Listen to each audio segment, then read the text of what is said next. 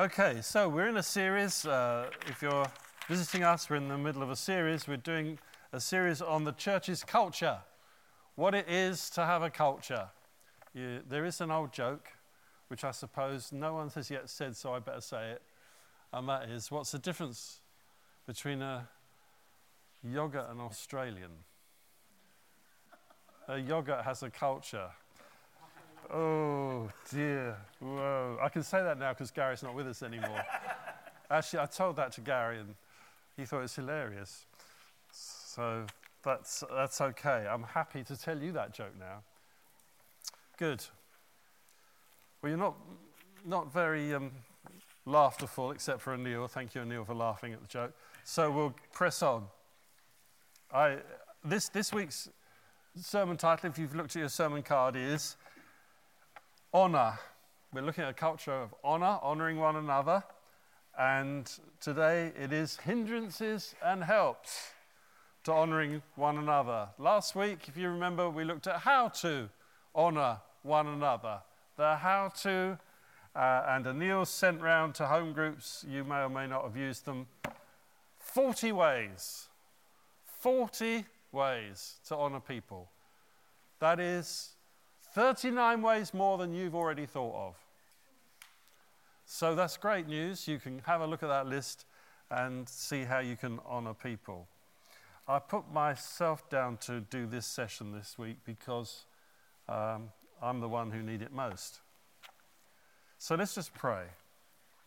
Father, thank you for your word, and help us now as we look at what it is to honour one another. Help us to see more of this, Lord, in our lives. In Jesus' name, amen. Amen. So I'll just start with an overview. Okay, well, that sounds good, doesn't it? An overview, which means we're going to look over things in a summary form, and then I'm going to look at two scriptures, one in the Old Testament and one in the New Testament, about hindrances and helps to honouring. Okay, so what are the main hindrances, do you think, to honouring one another? What are the main things that cause you to stumble or not think about honouring one another? I think the first thing is you don't actually recognise other people have any gift. You know, you sort of live life in this sort of dream world. If you're like me. Are you like me? And you live and you don't really, it doesn't register with you that other people have some gifts that are really good and really helpful to the life of the church and even to you as an individual. You don't really recognize it. That's the first hindrance. Another hindrance is jealousy of others who have got a gift. And you think, ooh, I would like to be like that, or you think other people are recognizing their gift and you've got the same gift and people aren't talking to you about your gift, so you get jealous. There's jealousies that can arise between people because of gifts and because of things that could be honoured in one another. So we don't honour because we're jealous. Here's another hindrance, that we're stuck in our assessment of other people. We don't give them room to change. So we don't honour what God is doing in their life because we don't give them room to change in our head. In our head, they're still the same as they've always been. So they've changed, and God's doing things in their life, and we don't honour it because we're stuck. You know, you can think, yeah, that's me, but there are reasons, aren't there, why we're like this. One of the main reasons, of course, is laziness. That's me. I'm lazy at this. Lack of effort, lack of thoughtfulness. Just being lazy about thinking about other people. Are you lazy? It's terribly quiet in here today. What's gone wrong? Are you guys sort of, what is it? October, is that the problem? You know, talk to me. Are you lazy? Yeah. That's good. We take other people's gifts for granted, don't we? We don't honour them for what they do. Don't even begin to talk to Jackie about this, okay? Do not even think that over coffee you will ask Jackie about what she thinks of my thoughtfulness about her. It can be a problem, can't it? Our lack of thoughtfulness. I say, but you know I love you. But it's not good enough unless it's said, is it? It's no good being up here, it's got to be said. I'm terrible at this. I think it, but I don't say it. So I think good things about people, but I don't say them. Are you like that? You know, I think, you know, like last week, see, I thought Emma coped with the disasters that happened in the worship team last week extremely well. Did I tell her that I thought she coped extremely well?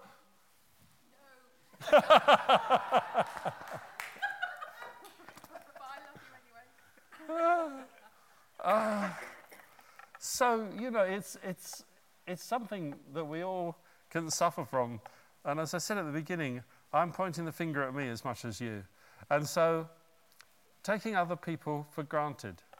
We can also fail to honour and encourage one another because we are discouraged ourselves and we feel ignored ourselves, and you know, we get the grumps.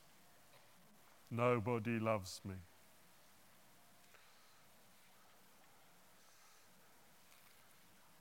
There's an Eric Clapton song.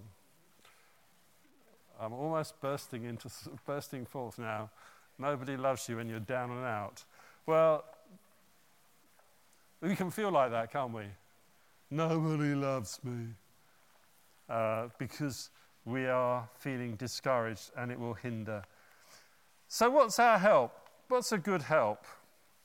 Well, there's a verse. I've got to the Bible. Yay! There's a verse, Romans 12. And in Romans 12, verse 10, it tells us something very interesting. Romans 12, verse 10. Love one another with brotherly affection. Do you know, on this trip to Russia that we did last month, I learnt for the first time that for 25 years I've been blasting through Russian culture with English culture without realizing it. You know, for 25 years I have been greeting Russian women. You might think, so? And worse, I've been greeting Russian women with once I know that is, with a hug and a kiss. Like I would, you know, like I would anyone. Well, not Anil, but like I would anyone. A hug and a kiss. This came to light because Jackie said to me, have you noticed how I don't get welcomed? Yes, Jackie doesn't get welcomed. The men speak to me, but they don't speak to her. And I thought, do you know I've never noticed this? Because I'm lazy up here. But I'd never noticed that. And they don't. And we tried it out. We tested it out next place, you know. No. Even somewhere where she's been before.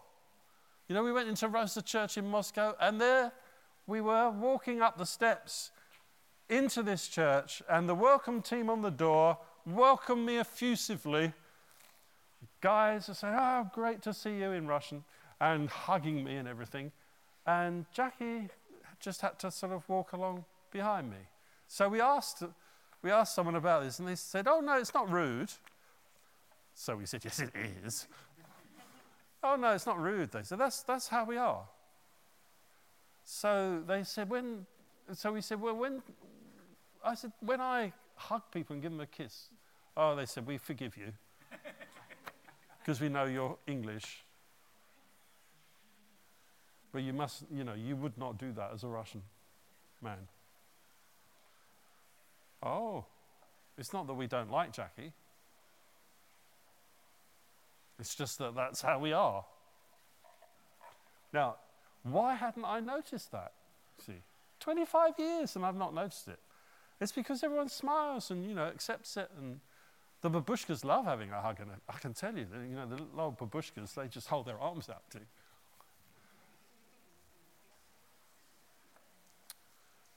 Isn't that strange? So, love one another with brotherly affection. Whatever that means in your culture. Outdo one another in showing honor. Outdo one another in showing other translations have a stronger version still. Have a competition over it. Have a competition in showing honor. We can have a competition in showing honor. So I think that'd be a good idea, don't you? We have a competition in showing honor. We could have a monthly honorer of the month. Someone who really has demonstrated a tremendous increase in honouring during that month. Can you imagine that? You all think you're back at school now, don't you?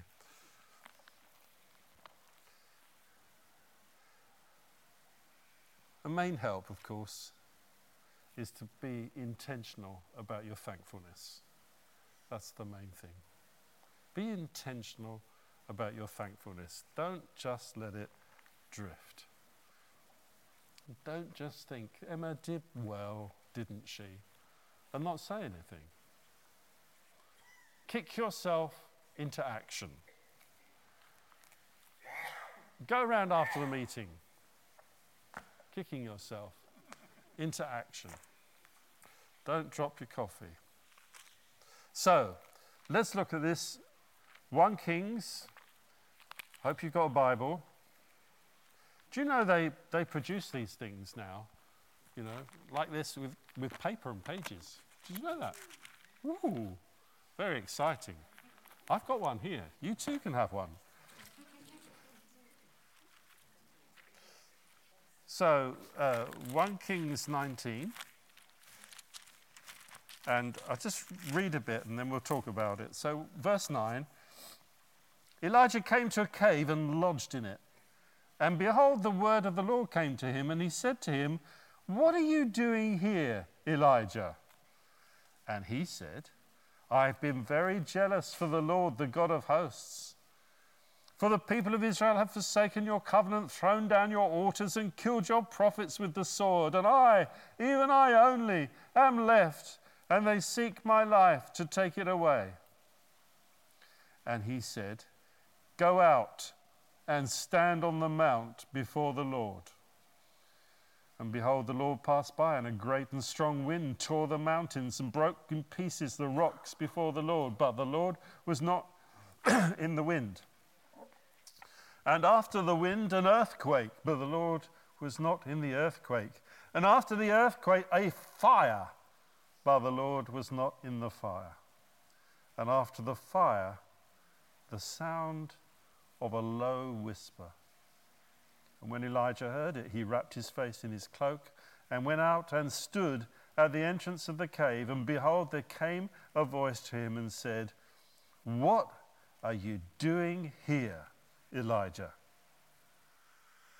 He said, "I've been very jealous for the Lord, the God of hosts. For the people of Israel have forsaken your covenant, thrown down your altars, and killed your prophets with the sword. And I, even I only, am left.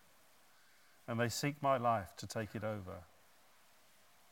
And the Lord said to him, "Go, return on your way to the wilderness of Damascus, and when you arrive, you shall anoint Hazael to be king over Syria," etc. And he gets told a lot of other things he's got to do. Well, we know the story, don't we? Elijah has just had this extraordinary experience where he's been on Mount Carmel and he's called on God, and with the altar and the oxen and the water all around the altar, and they soaked the place. You know, it looked like Hurricane Matthew had hit it. It was soaked. And God responded to Elijah's prayer. One of the most dramatic, extraordinary interventions of God in human history, apart from the virgin birth, was happening here in Elijah's life. All these foreign gods and foreign prophets had done nothing. They'd whipped themselves into frenzies all day and nothing had happened. But when Elijah spoke and said, "God, show the proof of your name," boom! There was this response. And what had happened was that Elijah, in the adrenaline drop, presumably after this event, I mean, he must have been so extraordinarily impacted himself, that afterwards he did this incredible drop, this plummet of emotional energy, plummeting. And he's vulnerable, and he allows himself to be vulnerable. He lets himself be vulnerable to the threats from Jezebel. He allows himself to fall under those threats, and he begins to feel very sorry for himself. Oh, woe. He's just seen the most extraordinary intervention of God. His God has just proved to the nations who he really is. By Elijah, he's gone down the tubes. He's got into whinge mode. And he's in this whinge mode. And he goes off and says, "Oh, take my life. I don't want to live anymore. Oh, I'm fed up with life. Everyone's against me. I don't know what I'm doing." He just got himself in such a state. And he got on this traveling through the desert. And even there, an angel of the Lord, which is usually, of course, an Old Testament term for Jesus, appears to him and gives him food and says, "Come on, get up, eat, drink." Oh, okay. And he doesn't say, "Oh, wow, oh, God is with me." He just says, "Oh, okay," and carries on. And he arose and ate and drank and went in the strength of that food 40 days and 40 nights to Horeb, the mount of God. And so there he is. And God speaks to him, and God says to him, "What are you doing here? Why are you in this discouraged place? You know, what on earth are you thinking and doing? What are you doing? What's brought you out here?" You know, as if God doesn't know. You know, sometimes we think God doesn't know. You know, God's not aware that you feel fed up. If you said to God, "I'm fed up," do you know what God would say? "I know. I'm fed up with life and the pressure of life. I know," God would say. And so he says that to him. "What are you doing here, Elijah?" And instead of Elijah saying, "Oh, God, I'm so glad you're with me. I'm so glad you're here. Isn't it terrific to be together on the adventure of life?" No, Elijah says, "Whinger, whinger. Everyone's against me. They've killed all the prophets. And I, notice this, how he emphasizes this, and I, even I only am left. He's convinced himself there's no other prophet in the land. He's convinced himself there's no other God followers in the land. I, he says to the great Lord God who knows everything, I, even I, only me are left. And God doesn't, and they seek my life to take it away, to boot, you know? So, isn't it amazing that he can say that to God, and God doesn't reply immediately in the way you might expect. God just says to him, go stand. God is going to remind him who he serves. Go stand. Stop sitting down there. Get yourself up. Go stand. And then God does this incredible display of power, which must have been terrifying, absolutely terrifying. As this wind comes, that must have been substantially more powerful than I reckon Matthew, and hits this place where Elijah is, and rocks start flying through the air. And it seems like the mountain is being split asunder by this incredible wind. And then there's an earthquake. You know, just when he's thinking it can't get worse, the ground starts shaking under him as these rocks start flying around. No wonder he's still inside the cave. God is at work. And then when that's finished, in the middle of this barren place, suddenly, like before, just to remind him of a little while ago, there is fire. Whoa! Fire!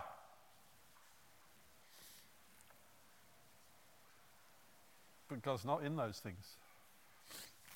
God's in this small whisper that follows.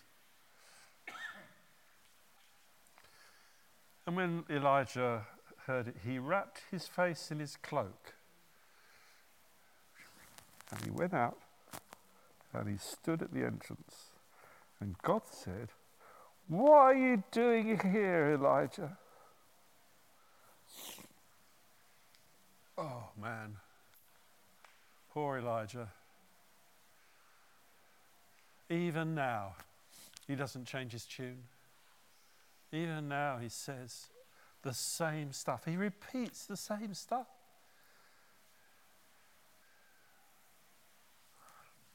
He can't understand it. And so,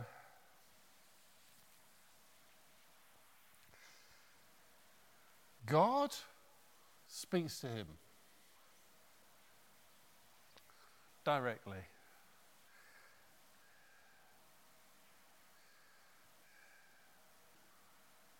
Verse 18. Oh, we didn't reach that. Verse 18. Yet I will leave 7,000 in Israel, all the knees that have not bowed to Baal, and every mouth that has not kissed him. 7,000 people. 7,000 people, Elijah, that you have failed to honor. But God knows. God knew there were 7,000 people in farms and hillside towns and across the land. He knew there were 7,000 people who stayed firm like Elijah, who never bowed the knee to Baal. And Elijah, because he was so depressed, because he was so under this condemnation, because he didn't see what God saw. He didn't seek what God knew. He didn't ask God, Lord, how many are left in the land? He didn't never ask that question. He just assumed he was the only one left, because on that mountain with the prophets of Baal, It had been him alone. But around the countryside, 7,000 people. God knew, and God honored them in this moment before Elijah. And God knows who you are. God knows where you stand before him. God knows how close you are to him. God knows how rebellious you've been to him. God knows how much you love him. God knows how much you look to Jesus for your salvation. God knows.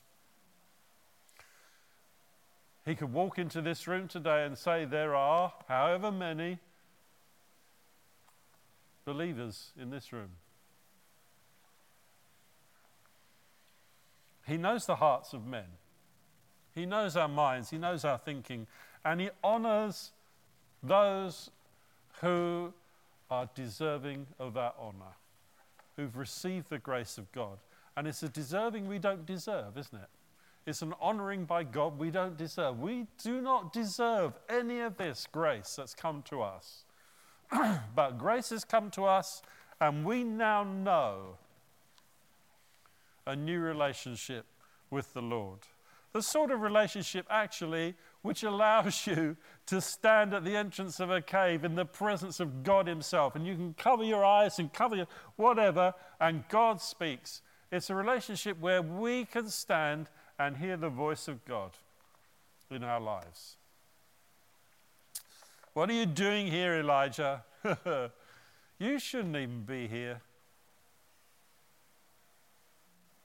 It's like Asif's GPS. You know, Elijah's GPS had taken him to a cave. And the GPS voice is saying, "Go back. What are you doing here? Turn round, go back. This isn't your place. This isn't what you're supposed to be doing. This is not your life. Your life is as a prophet of the living God. Go back." And God says to him, "Go back. Go, return on your way. And when you arrive, you shall anoint Hazael." He says, look, there are things for you to do. Get on with it. Wake up. Wake up. There are people you need to honor now.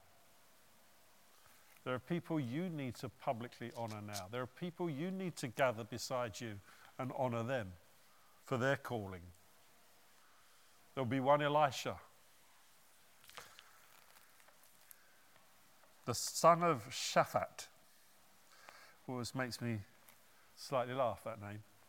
Shaphat? If you were called Shaphat, you'd change your name, wouldn't you? Wouldn't you? So, he's got a job to do. He's got to honor some people himself. Go and anoint. So he departed from there and found Elisha, the son of Shaphat, who was ploughing with 12 yoke of oxen, etc. And he goes and does all that God's called him to do. He returns. He gives his GPS the kick, and he gets hold of the Spirit of God and does what he's called to do and honors people. And I wonder how he felt about missing 7,000 believers. Only 7,000. Oh, Elisha, you must have had your eyes shut. Elijah, rather. Must have had your eyes shut if you didn't see or notice these people. But God knows. And God knows who you are, and he honors you. He honors you by saving you. He honors you by taking hold of your life. He honors you by guiding you. Everything God does honors you as a son and daughter of the living God. So let's look at the New Testament now, shall we? And I've got an incident in Luke, and it's Luke chapter 4.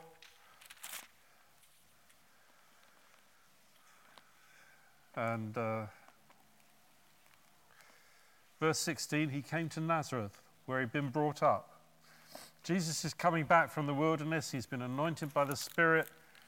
He's been baptized and anointed, and he's gone through this temptation and this extraordinary 40 days in the wilderness, and begins his ministry. And verse 16, he came to Nazareth where he'd been brought up, and as was his custom, went to the synagogue on the Sabbath day, and he stood up to read.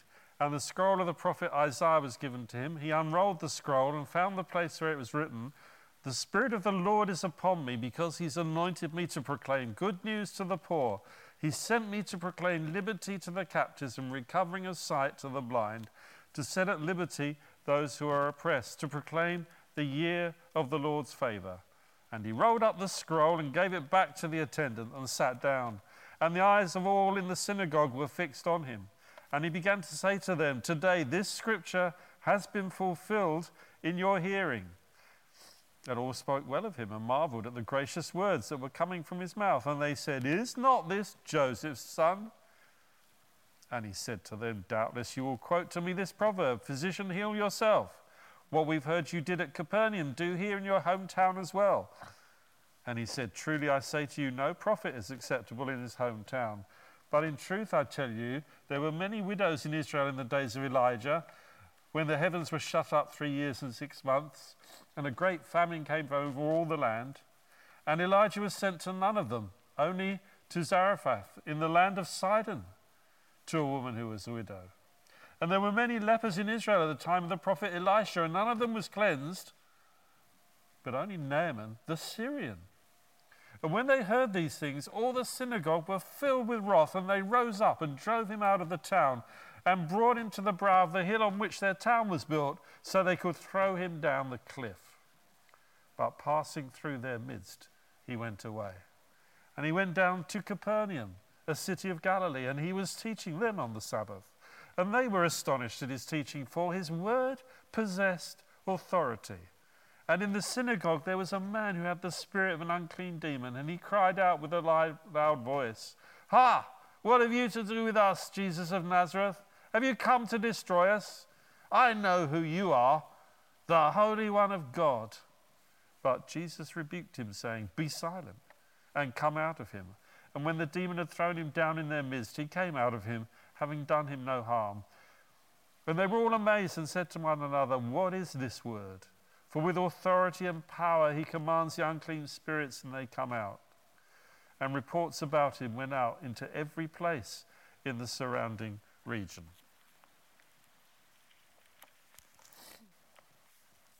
He went to, first of all, Nazareth, where he'd been brought up. This is the crucial point. Where he'd been brought up. These people in Nazareth knew who Jesus was. They knew his family, they knew his mum and dad, they knew all about him. They watched him grow up. Many of them presumably had seen him from a little tot. You know, so we have our little 2-year-old Eleanor with us this weekend, and she's gorgeous, and she totters about, talking incessantly, chattering away. And presumably Jesus went through this phase as well. Jesus was a 2-year-old at one point, chattering incessantly, tottering about. Have you ever thought of that? Interesting. Excuse me, this is going to be terrible on the tape. So, verse 22, "Is not this Joseph's son?" You see, the hindrance to their honouring of Jesus was that they thought they knew who he was. They couldn't respond to him properly because they thought they knew who he was. He's this guy, you know, who used to kick a ball about when he was 12, if they did. When were balls invented? Anyone? When was football invented? Did they have balls in? Anyway, they knew Jesus as a bloke, as a teenager. Probably some of them had wondered who he was going to marry. Probably there were some mums of eligible daughters in Nazareth who quite fancied the idea of Jesus as a son-in-law. Nudge, nudge. They thought they knew who he was, but the problem for them was that he had met with God in the wilderness and he'd come back totally different. He'd changed. Now, of course, he was always God. And of course, he was always the Lord. And even as he was growing up, he was obviously special, and people knew he was special. His understanding of the Word of God amazed people. So there's obviously something about him, yet at the same time he was just an ordinary boy. There was this mixture of the divine and the human in Jesus all the time. And it gets to this point when Jesus is anointed for his ministry. It's time for his ministry to start. And so the Holy Spirit is given to him, anoints him. He's away, goes through all this temptation stuff in the wilderness. He comes back, it says he comes back in the power of the Spirit to Galilee. Jesus returned in the power of the Spirit to Galilee. He was different now. Now it was ministry time. Now they were to see the Son of God in action. But it's Joseph's son.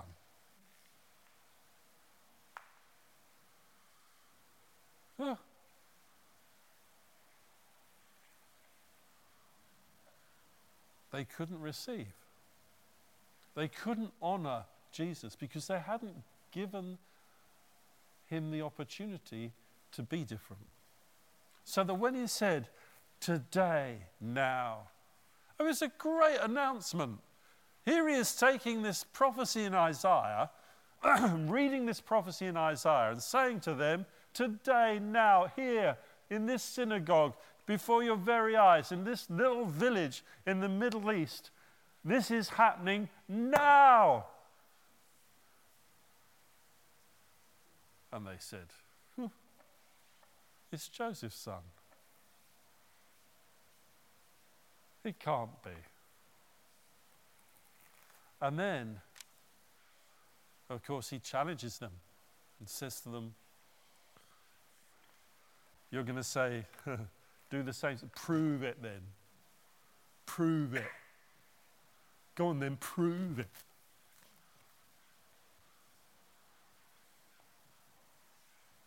If this is true, to quote the well-known phrase when I was a school kid, oh yeah, you and whose army?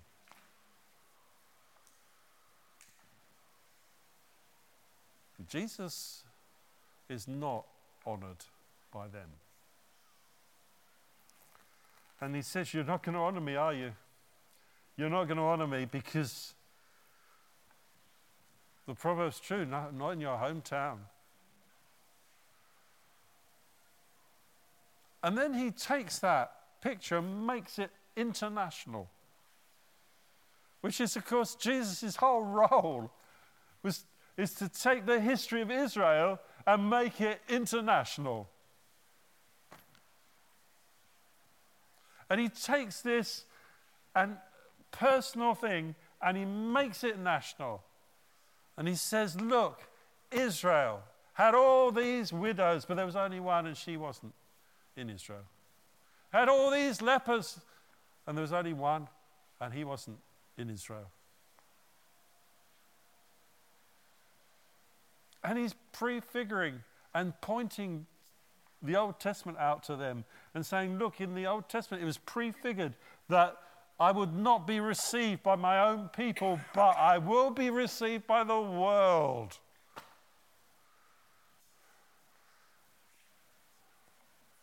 And they didn't like it. And they failed to honor him.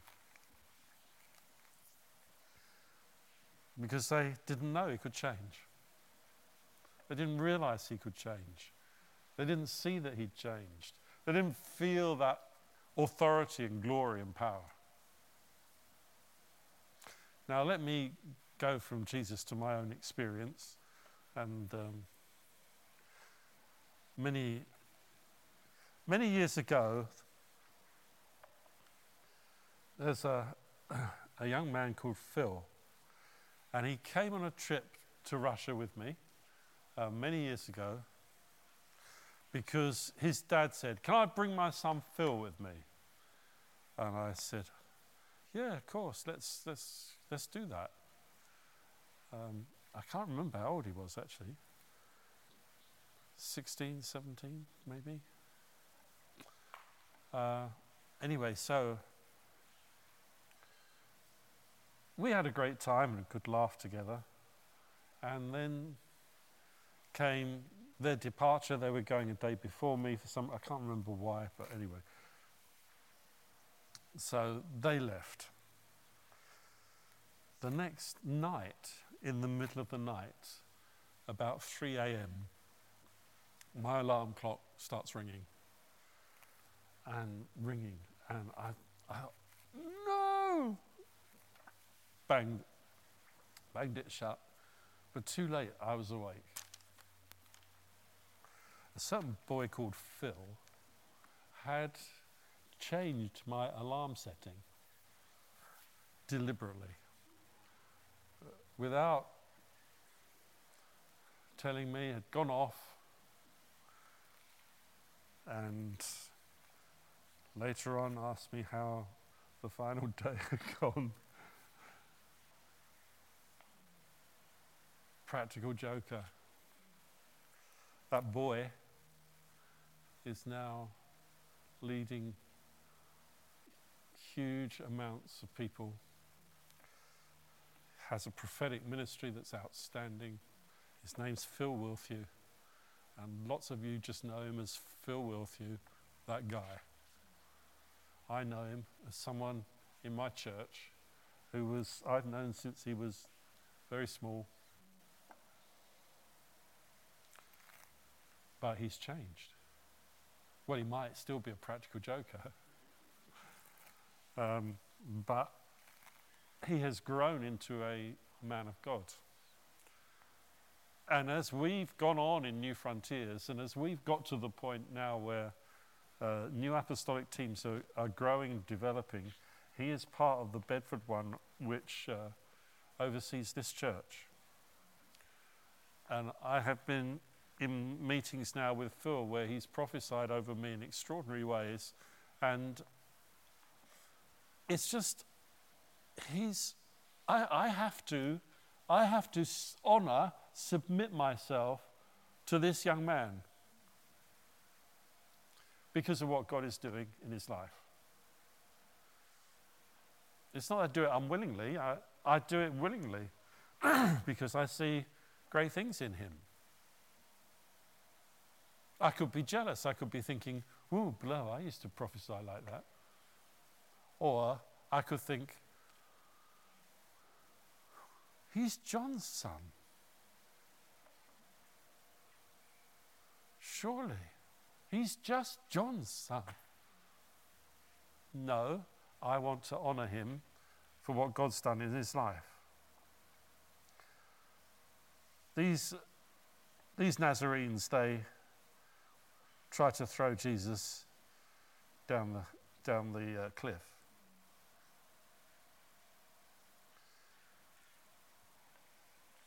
They wouldn't allow for change. So as we look at one another, let us allow for change. And then what about these I don't know what to call them. Capernaumites. Capers, maybe. Capers? Look, the Capers were different. The Capernaum people were different. His word possessed authority. Isn't it interesting? All spoke well of him and marveled, they said in Nazareth. All spoke well of him and marveled at the gracious words that are coming from his mouth. In Capernaum, they said, he speaks with authority. There was a difference. Straight away, there's a difference. Oh, he's gracious. No, Capernaum, he speaks with authority. His word possesses authority. And verse 37, reports about him went out into every place in the surrounding region. No reports about him from Nazareth Or if any there were, would be, here is the news, they tried to throw Jesus down a cliff. But in Capernaum, they sent messages all over the place saying, have you met Jesus? It's amazing.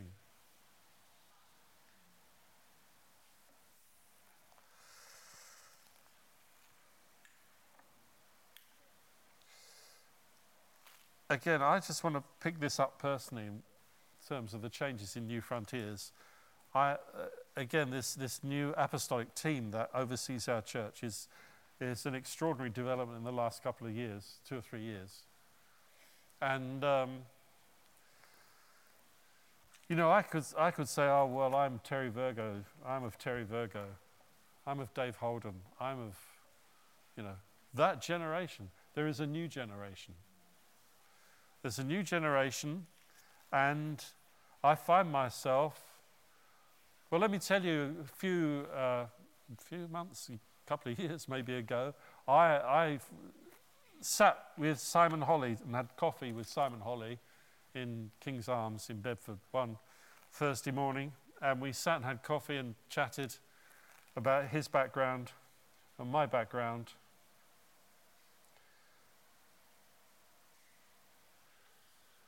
There's an extraordinary anointing on some people, and Simon Holly has it. And PJ, who'll be here on November the 6th to oversee the change in leadership here. There's an extraordinary anointing on these people. I can say there is an authority. He speaks with authority. For both of them, Simon and PJ. They speak with authority. There might be some nuances and things that are different to Terry Virgo, but they speak with authority. And I have to submit myself to that. I don't have to, I gladly submit myself to that. There are many things that demonstrate his calling in God. And for Simon, and for PJ too, when we sat down, Dom and I, and talked to him about how this church is, there is a clear wisdom. And I submit myself to that.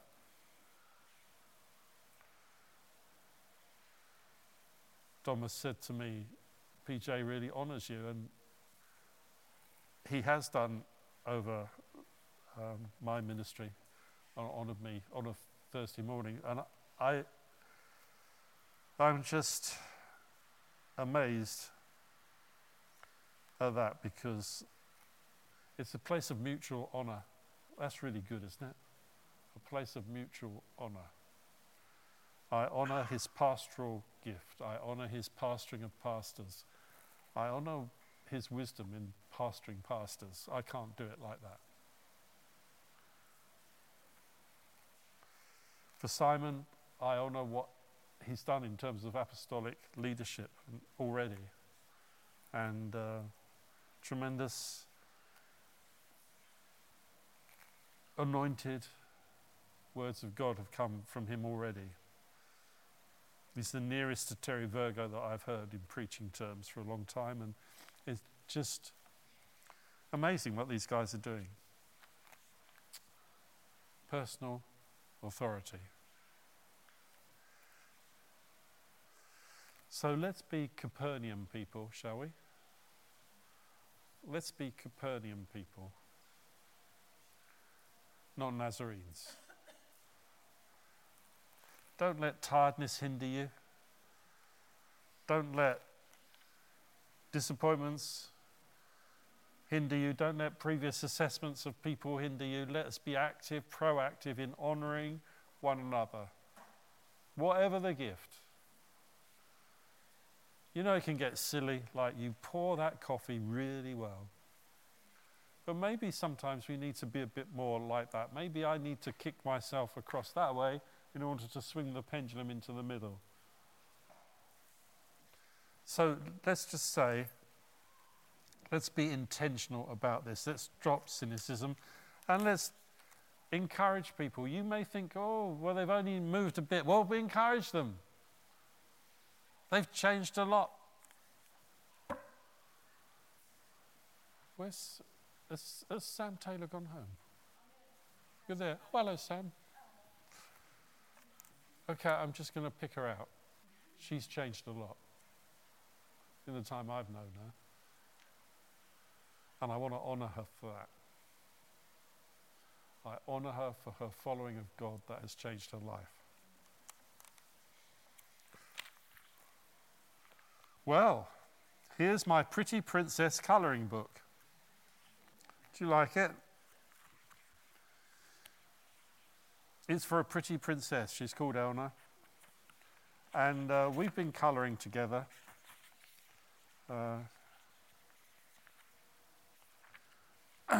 We've been colouring together. And, you know, you can see here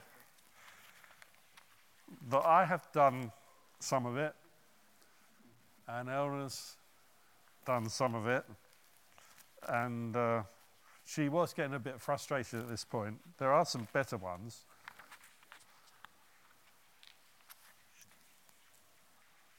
But she has done her bit.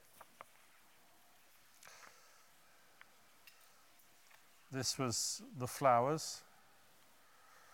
So, is it good? Do you like it?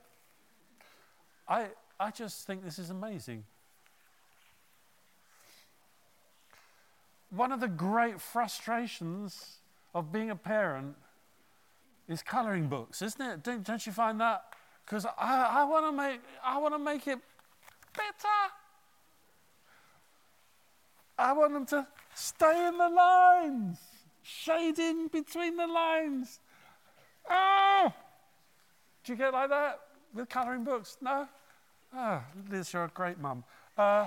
So I just look at, oh no, I did that face really carefully, and now look at the eyes.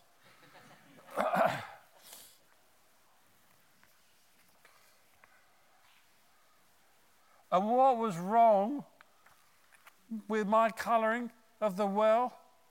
What was wrong? Why did it have to be gone over in black? Like that. But what do we say? Well done, Elna. Oh, that's really lovely. Well done, Elna.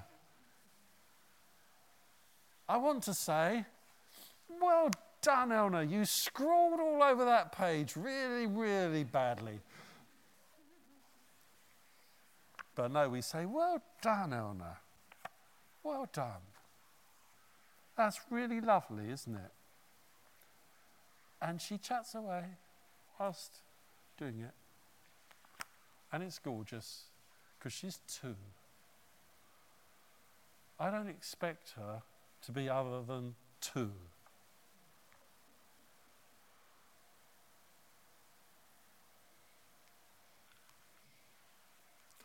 Don't expect things from me other than 68. Don't expect things from each other that people are not at. People aren't there. New Christians, younger Christians. They need time. Time to change. Let's pray. Lord, help us to honour one another in real ways. Lord, if it means us swinging the pendulum to do it, Lord, then help us. But we do want to be real, nevertheless, and to be real about our honouring and real about our encouragement of one another. So, Lord, we thank you for your Holy Spirit, because we trust your Spirit to prompt us and to help us. And Lord, where we see authority, where we see spiritual gift, Lord, help us to encourage. And where, Lord, we see simple things that are really effective, God, help us to comment. In Jesus' name, Amen.